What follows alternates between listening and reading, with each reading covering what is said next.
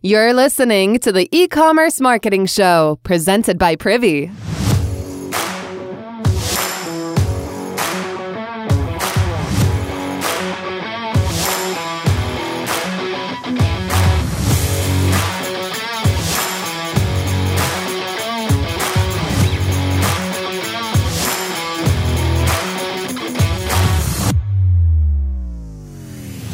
Hey, it's Dave, your second favorite podcast host now that the CEO hosts the amazing daily e-commerce marketing school. But I wanted to just tell you that we're launching a book, if you haven't heard yet, on October 6th. It's called the E-Commerce Marketing Handbook. And I'm super pumped about it because we're giving people practical, tactical guidance, instruction. It's going to be a physical book that you can put on your desk and mark it up, dog ear it, highlight it, rip pages out, put Post-it notes in it. And it's filled with expert advice, not from us at Privy, but from experts. There's 17 experts that helped write the book, from Kurt Elster to Vivian Kaye to Nick Sharma.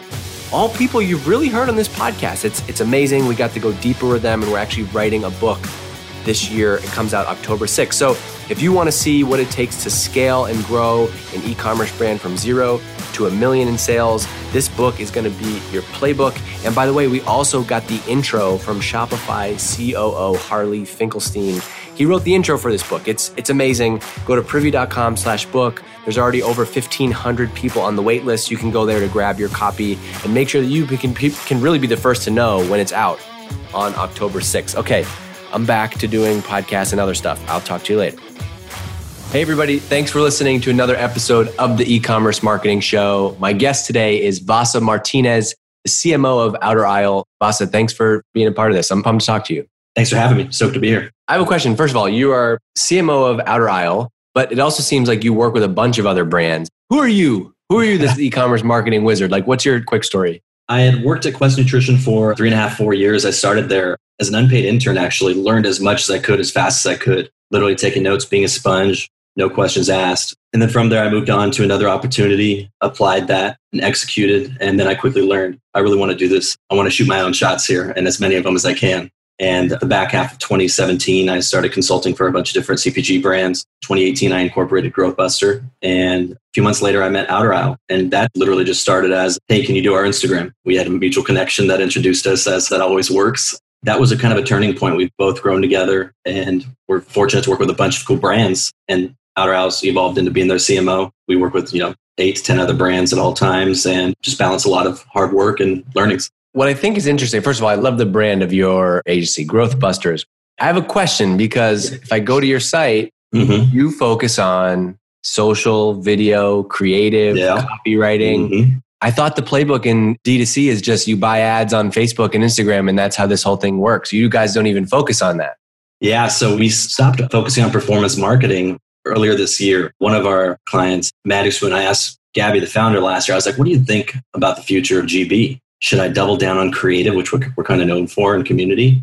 Or should I veer right a little bit and go heavy on performance? And he's like, double down on creative.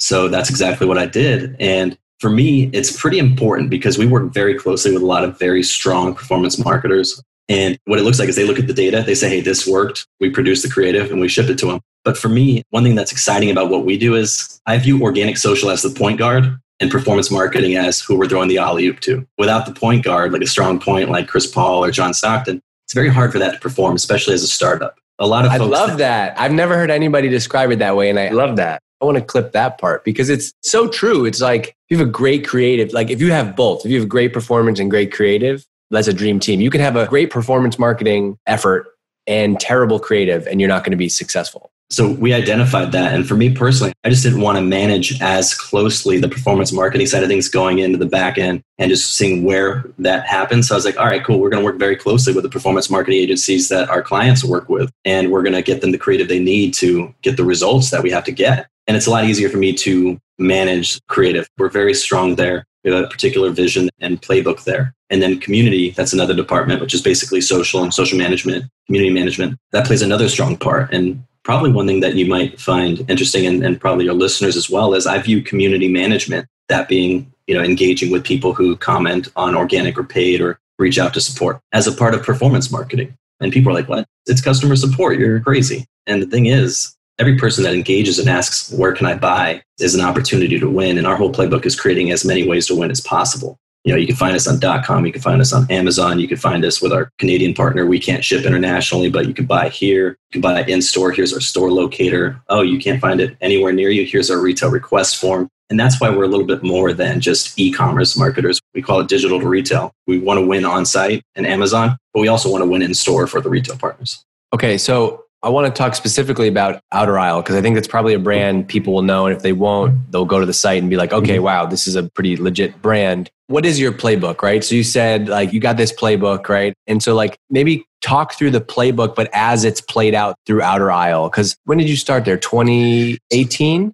I started working with Outer Isle April 2018, officially became the CMO this year. So they already had like a brand. They had probably, millions in revenue. They had thousands. No, this has all happened like, okay, that's an even better story. All right. So this is perfect. Go. This is what I want to hear about because this is where our listeners are, which is like, I'm in the early stages. I'm trying to figure this out. And I just heard you tell me that I got to be on 20 different channels. Like, how am I ever going to do that? So what's the playbook?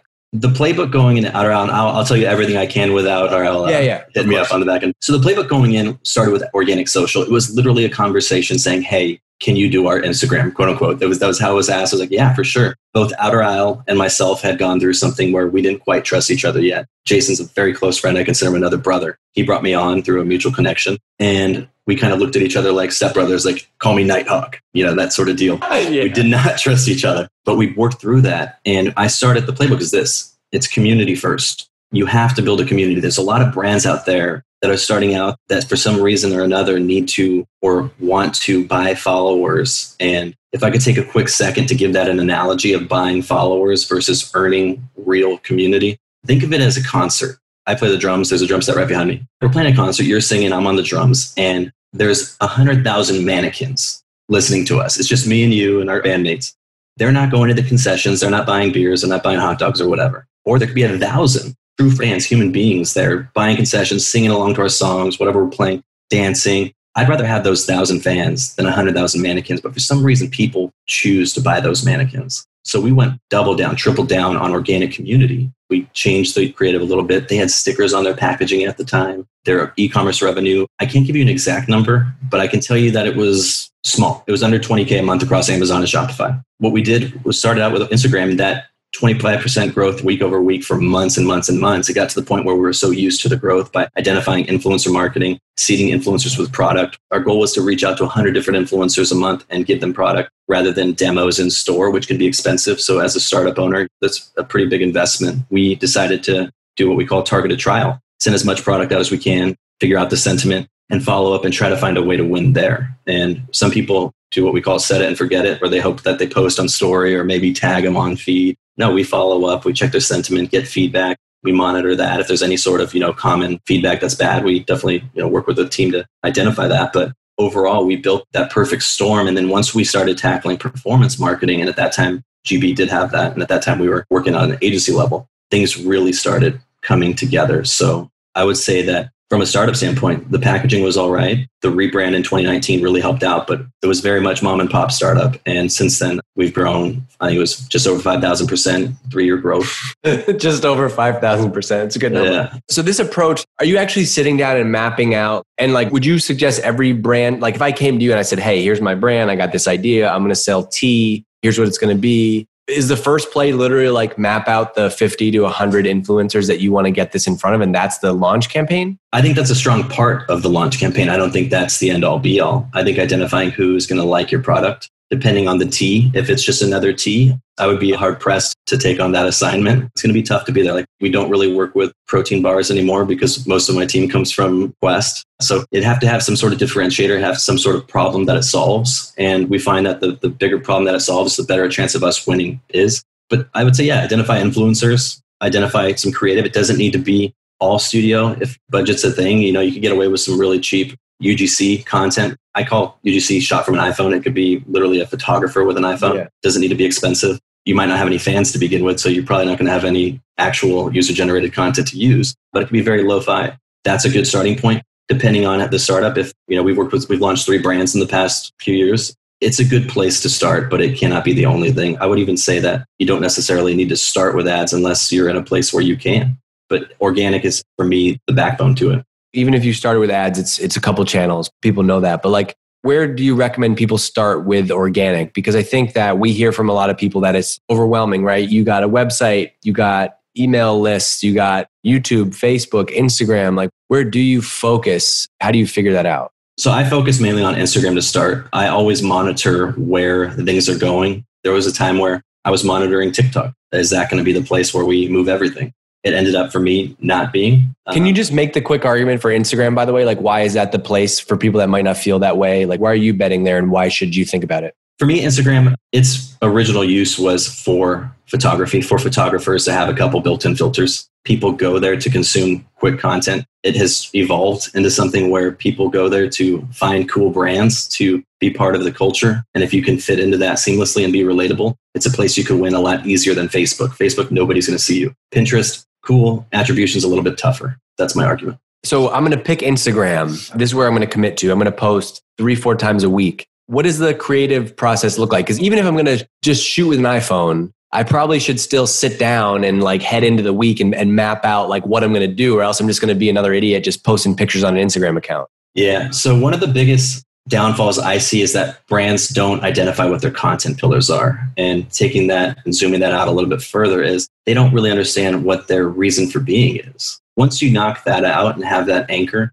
you can start being consistent with your messaging. What are our RTBs, or what are our reasons to believe? Give an example. Like, what are the content pillars for like Outer Aisle as a brand? Its RTBs are delicious, versatile, convenient, maybe with over 60% fresh cauliflower. So our goals there from a visual perspective is how do we show that it's delicious, versatile, and convenient without using those words? So think of it as your hands tied behind your back. You can't have a caption. So going into creative direction, you want to identify, how do we say that this is delicious without a caption? How do we say this is versatile? You could use it for tacos. You could use it for lasagna. You could use it for all of these different things without using a caption.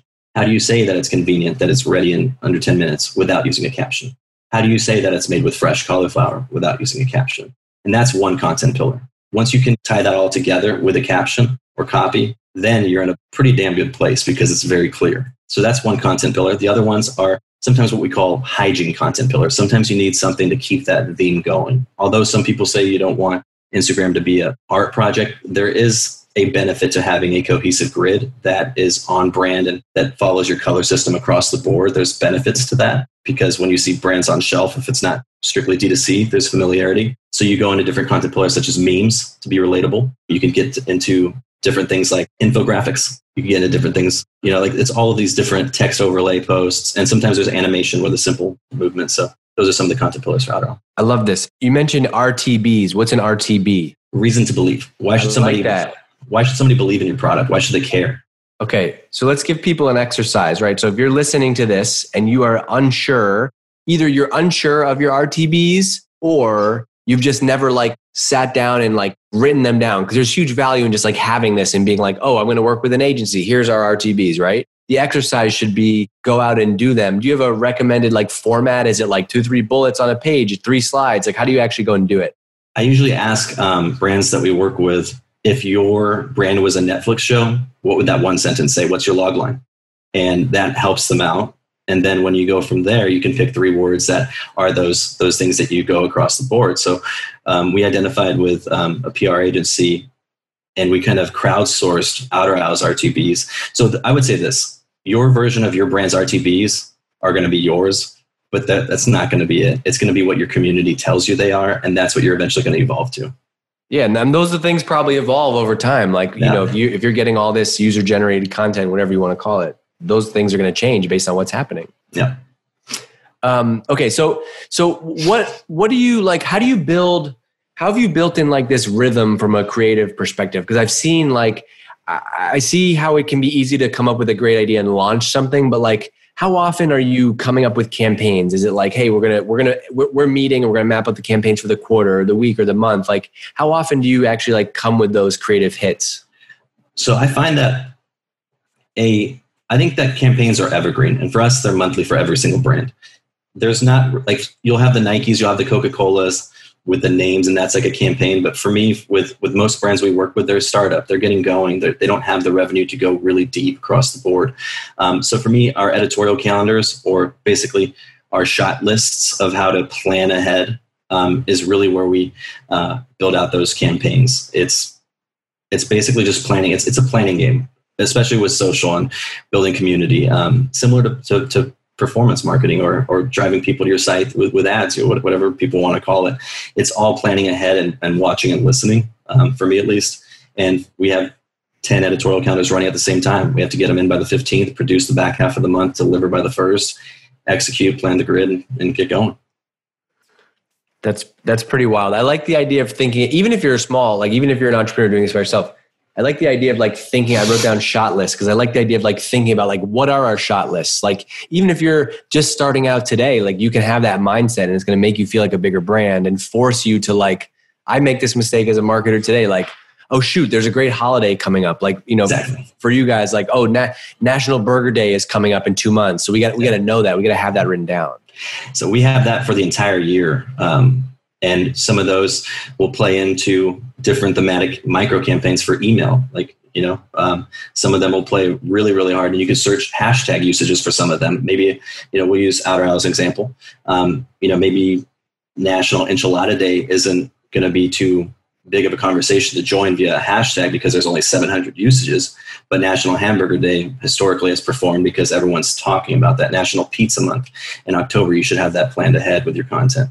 Those sorts of things, if you lay them out on a marketing calendar and split it up by different channels like organic, social, performance, email, PR, whatever it may be, really lend a hand. And the best part is the cost of it is your time. Do you have any advice for people who really want to like grow that creative muscle? Because I think this is something that you're really good at, and it's why you've done it. But like, we're going to talk about this specifically at the end. But like, there was an Outer Isle campaign with Halo Top on April Fool's Day, and you guys made fake pizza flavored ice cream, which is awesome. And in the notes here I have from Lauren, it says, "How much did it cost us?" And you said the price of creative, right? And it's like, so how do you get better at that? Like, a lot of people are like, I'm just not creative, or like, I'm an entrepreneur, I started this business, my background is in finance. Like, how do you grow that creative muscle? So real quick, that wasn't with Outer Isle, but we'll give Outer Isle the credit. It was 2017 is with a past stop that I was at. I reached out to my best friend. He's our VP of growth at GB. And Danny, he was at Halo Top. He left Quest to be the director of marketing there. And I was like, hey, what are you doing for April Fool's Day? And he was like, I don't know, what are you doing? I was like, let's do a fake pepperoni pizza pie.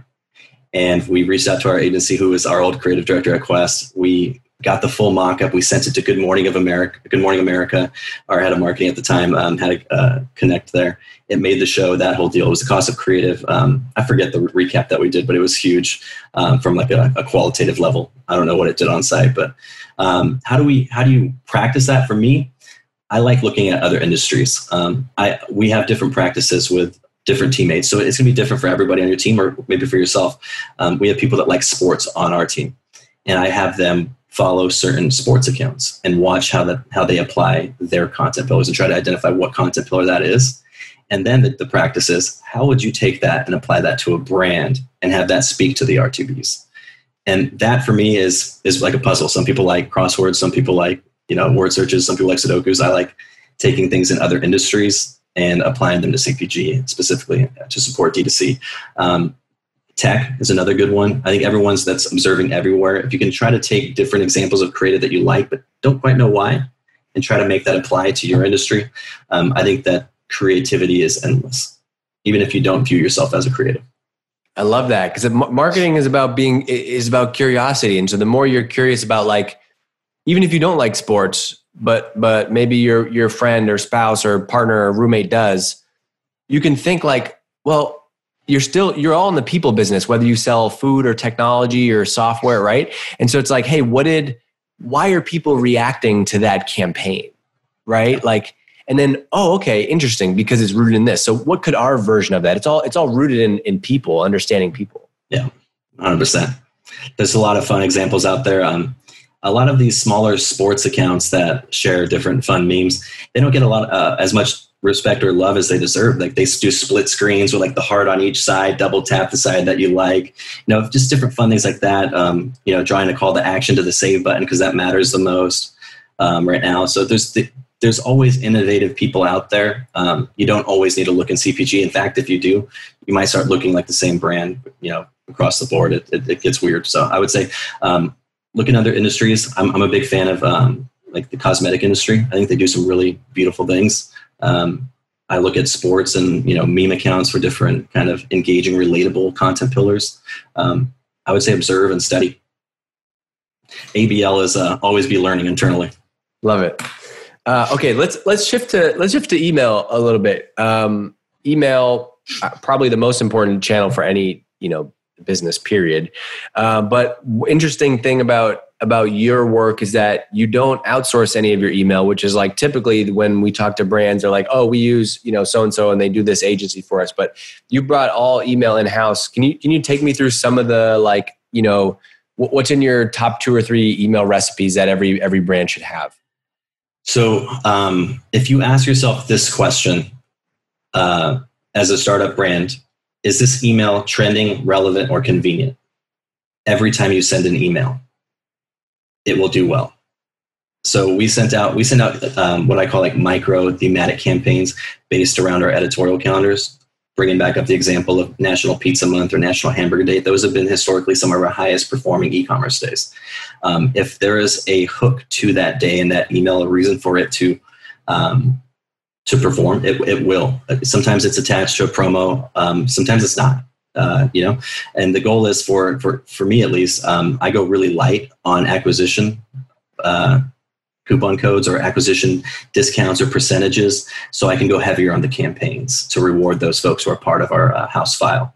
So that's one thing I don't outsource it right now. We're working with a web dev agency at Outer Owl. They're going to be taking over more of the creative for it, and they'll follow our calendar. Our strategy with second passes, final passes, creating a little bit of scarcity to perform better. They'll follow those strategies. But overall, I think it's following a calendar, being trending, relevant, or convenient will lead you the right way. I love it. You're like the perfect podcast guest for something like this, because you're like just filled with like little 3-word. You got your RTBs, you got your TRC, you got your little analogies to remember, which is actually really helpful, right? There's like there's a great, one of my favorite books on copywriting is called The Copywriter's Handbook by Bob Bly, and he has the 4 U's for like headlines, and he says urgent, unique, ultra specific, and useful. And basically, like if you write those down, you try to give yourself like a point for each time you use one of those. And I like that because it's like, hey, if you don't know where to start, I'm going to write down, trending, relevant, convenient. And I'm going to say, hey, here's a playbook for email, right? Or I'm going to say, we need a reason to believe. Like, this is awesome. I just wrote my note up there on that right now. I got a whiteboard up top. I got mine in case people think that I'm lying during this. Nice. Okay, so what are the biggest mistakes that you see? So you, like, if you use Outer Owl as an example, right? You get in there, they're doing like $20,000 a month in sales. What are typically the biggest mistakes that people make at that stage that prevent them from scaling? So I'm fortunate to have worked with a lot of brands, and sometimes I see it trying to do too much too fast. For me, man, I'm speaking too many acronyms and analogies now, but now that you mention it, but marketing's a video. No, it's good. I don't want you to make you self-conscious of it. It's perfect. This is like the marketer's dream that we can take this content. It's great. Marketing's a video game to me. The first level of Zelda, you have a wooden sword and a wooden shield. And then as you progress in the game, you start firing lasers from it. And, the big bosses, things get tougher. You get better weapons and armor. People don't view it that way. And if you simplify it enough, it starts opening up the world a bit for you. Focus on something first, dial it in, bring on the next thing, dial it in, bring on the next thing, dial it in. Obviously, while you're doing more activities, implementing more tactics and strategies, you're probably going to want to bring on more people. That's up to you how you do that. But at the end of the day, it's keeping it simple and learning. Honestly, most of the stuff that I've done and that I do now, I picked up by either asking somebody, hey, what do you think about this? Googling. But the best part is I just did. I did, and sometimes I fell on my face, and I was like, awesome, that's not going to happen again. But if you just do it and you'll find out. There's no way you're not going to find out. And even if you win, people are going to ask you questions about it. So what's the difference? It's so true. Like the whole level thing. Like I think a lot of people get caught up on like hey, should we be doing, brand awareness, unaided lift surveys right now? And it's like, well, how many customers do you have? Like that you're still in the wooden shield, wooden sword phase. Like, yeah. And do you believe in the framework of like, 2 offers, 2 channels? Like, how do you think about the mix of those things? I try not to get in too many recipes. I kind of feel it out. When I think that there needs to be an offer, I do it. What I will say across the board is this. One of the downfalls, I think that's one of the starting questions, this beginning question was that, is I think too many people lead with too many offers. Here's a 40% discount for your email, or here's $25 off for your email. But what's going to happen when you add subscription? Are you going to offer them $80 off? Are you going to offer them 90% off? The more people are engaged with your brand, the more the offer should be and the more evergreen they should be, whether it's 15% subscription. So I look at it that way. How much am I giving up front, and then how much I'm rewarding on the back? And I'd much rather be more generous on the back end with those loyal people. Well, and I mean, you did that. So you're not just, you're backing that up, right? So like in the Outer Isle example, you built the community first and then you layer on offers, and guess what's going to work better? Where if you come offer first and you have nobody to sell to. Yeah. And people get used to those as well. They get really used to them. Okay. One more thing on the email side that I skipped over that I wanted to get to. What about automation? Like, do you have any lessons about, setting up stuff for abandoned cart and people leaving the site? What do you guys do? Yeah. So I view automations in 3 parts. I'm sure most people do, but for me, every automation that I run, I like to lead that first email with RTBs. You'll see it split up. People are on the fence. They gave you their email for a reason. They added to their cart for a reason. All they need now is a little bit of a nudge to win them over. I like to lead with that. Hey, here's the reason why, or what separates us from the pack, or something along those lines to give them a little more information. Most people will engage and make that purchase on the first email. At least the data shows that. But we don't typically lead with that offer on that first email. The offer is that embedded, text us for whatever discount. That maybe the people engage with that. But the third email is where I like to come in with a home run hitter. Is hey, here's this offer is going to expire. Create a little scarcity, and that typically does the trick. So first 2 emails, RTBs. First one, second one is here's how you can use our product. Here's the versatility, tacos, food porn. Third one is we'd love for you to complete your order. Here you go. Welcome series is kind of similar. What about like if I just straight up went to the site and added do you have just a straightforward like, hey, you left this in your cart, come back? So it depends on site or SMS. If we have your info and it goes to text, it's a little more fun and personable. Like I think we actually have Adele saying hello, like it's me or something like that.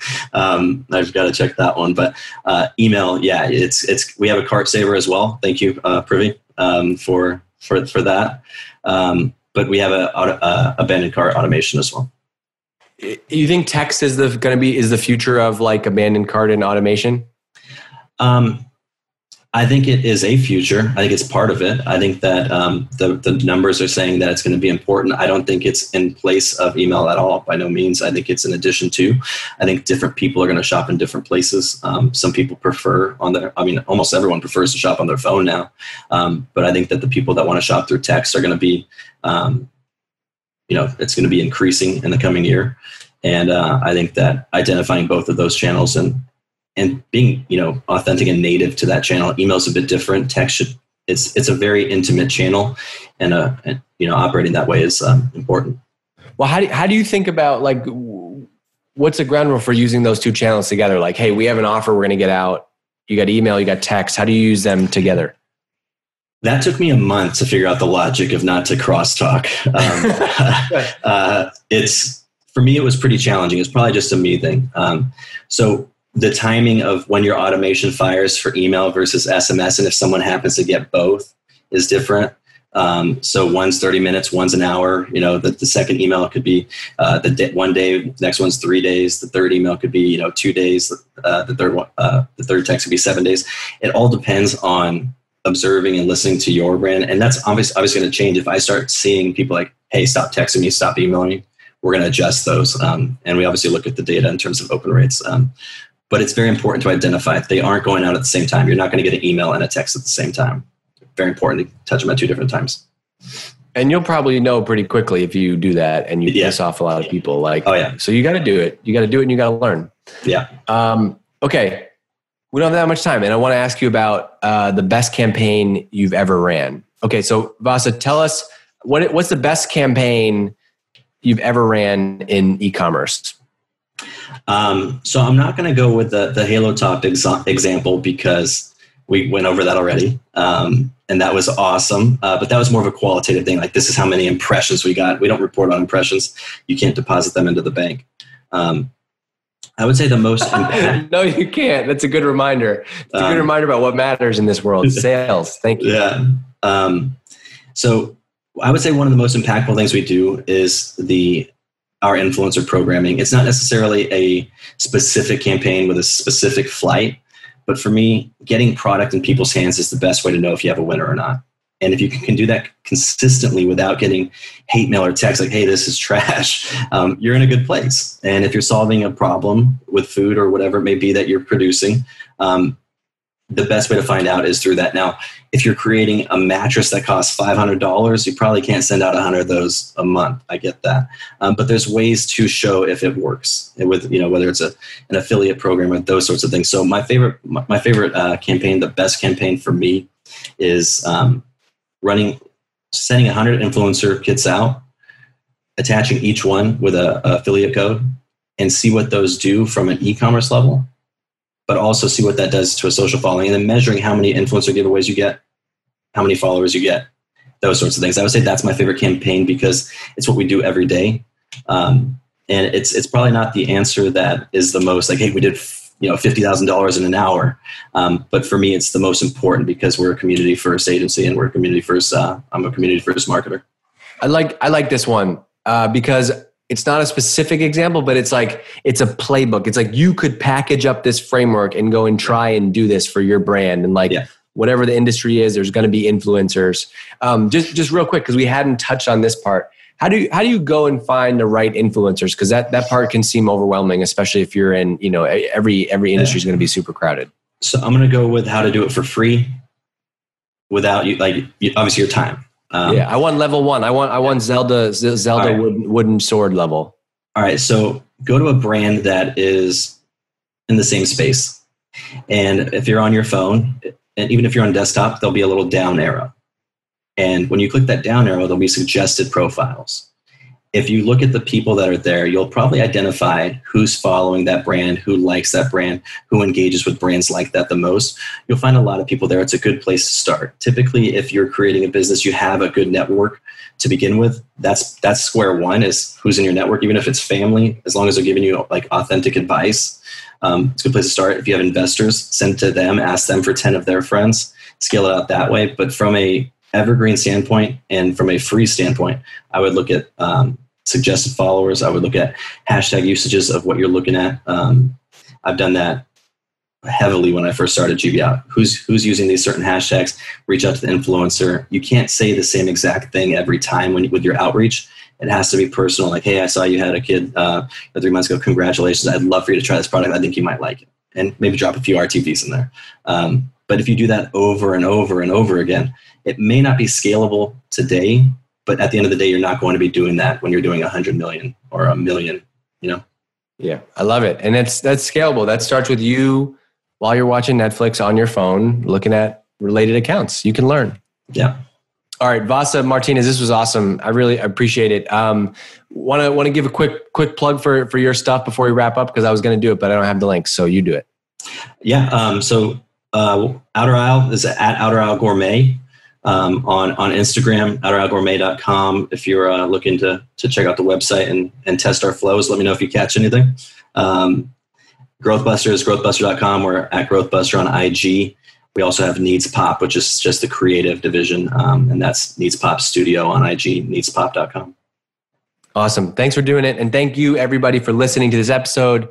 If you liked it, leave us a review. Say hey to me, say hey to Vasa, and appreciate the RTBs, the TRCs, and all the good stuff that we learned today about marketing. I appreciate it. Thank you. You got it. Thank you. Hey, it's Dave. Thanks for listening to another episode of the E-Commerce Marketing Show. If you like the show, like the content, especially if you're in e-commerce, have a Shopify store and you're selling things online, Shopify, BigCommerce, whatever you're using out there to grow your business, I want you to go to privy.com/join. That's one place to get all of the content that we're putting out here, including the podcast, masterclass Q&As with experts, website teardowns, email teardowns, and all of the content from our blog twice a week. Go check it out, privy.com/join.